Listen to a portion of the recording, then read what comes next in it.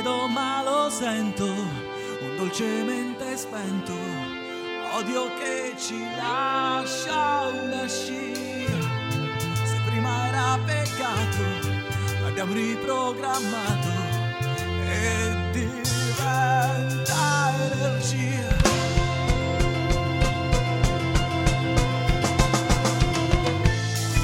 Ricordi che passione, la giovane tensione, ma non è neanche male così.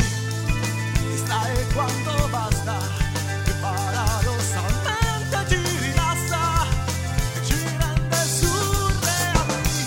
Un raggio e dimenticherà la libera canzone in cielo mimetica.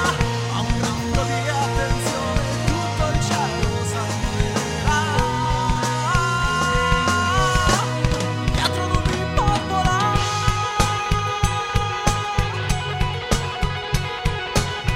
ancora più in alto, strada senza uno stop, e la savana non è su desktop. 9 centimetri dall'Umbria all'Ontario, nessuno stress, affuso orario.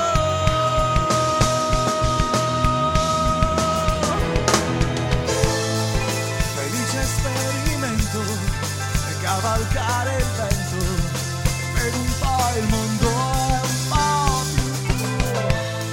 Espansione di coscienza, così si chiama.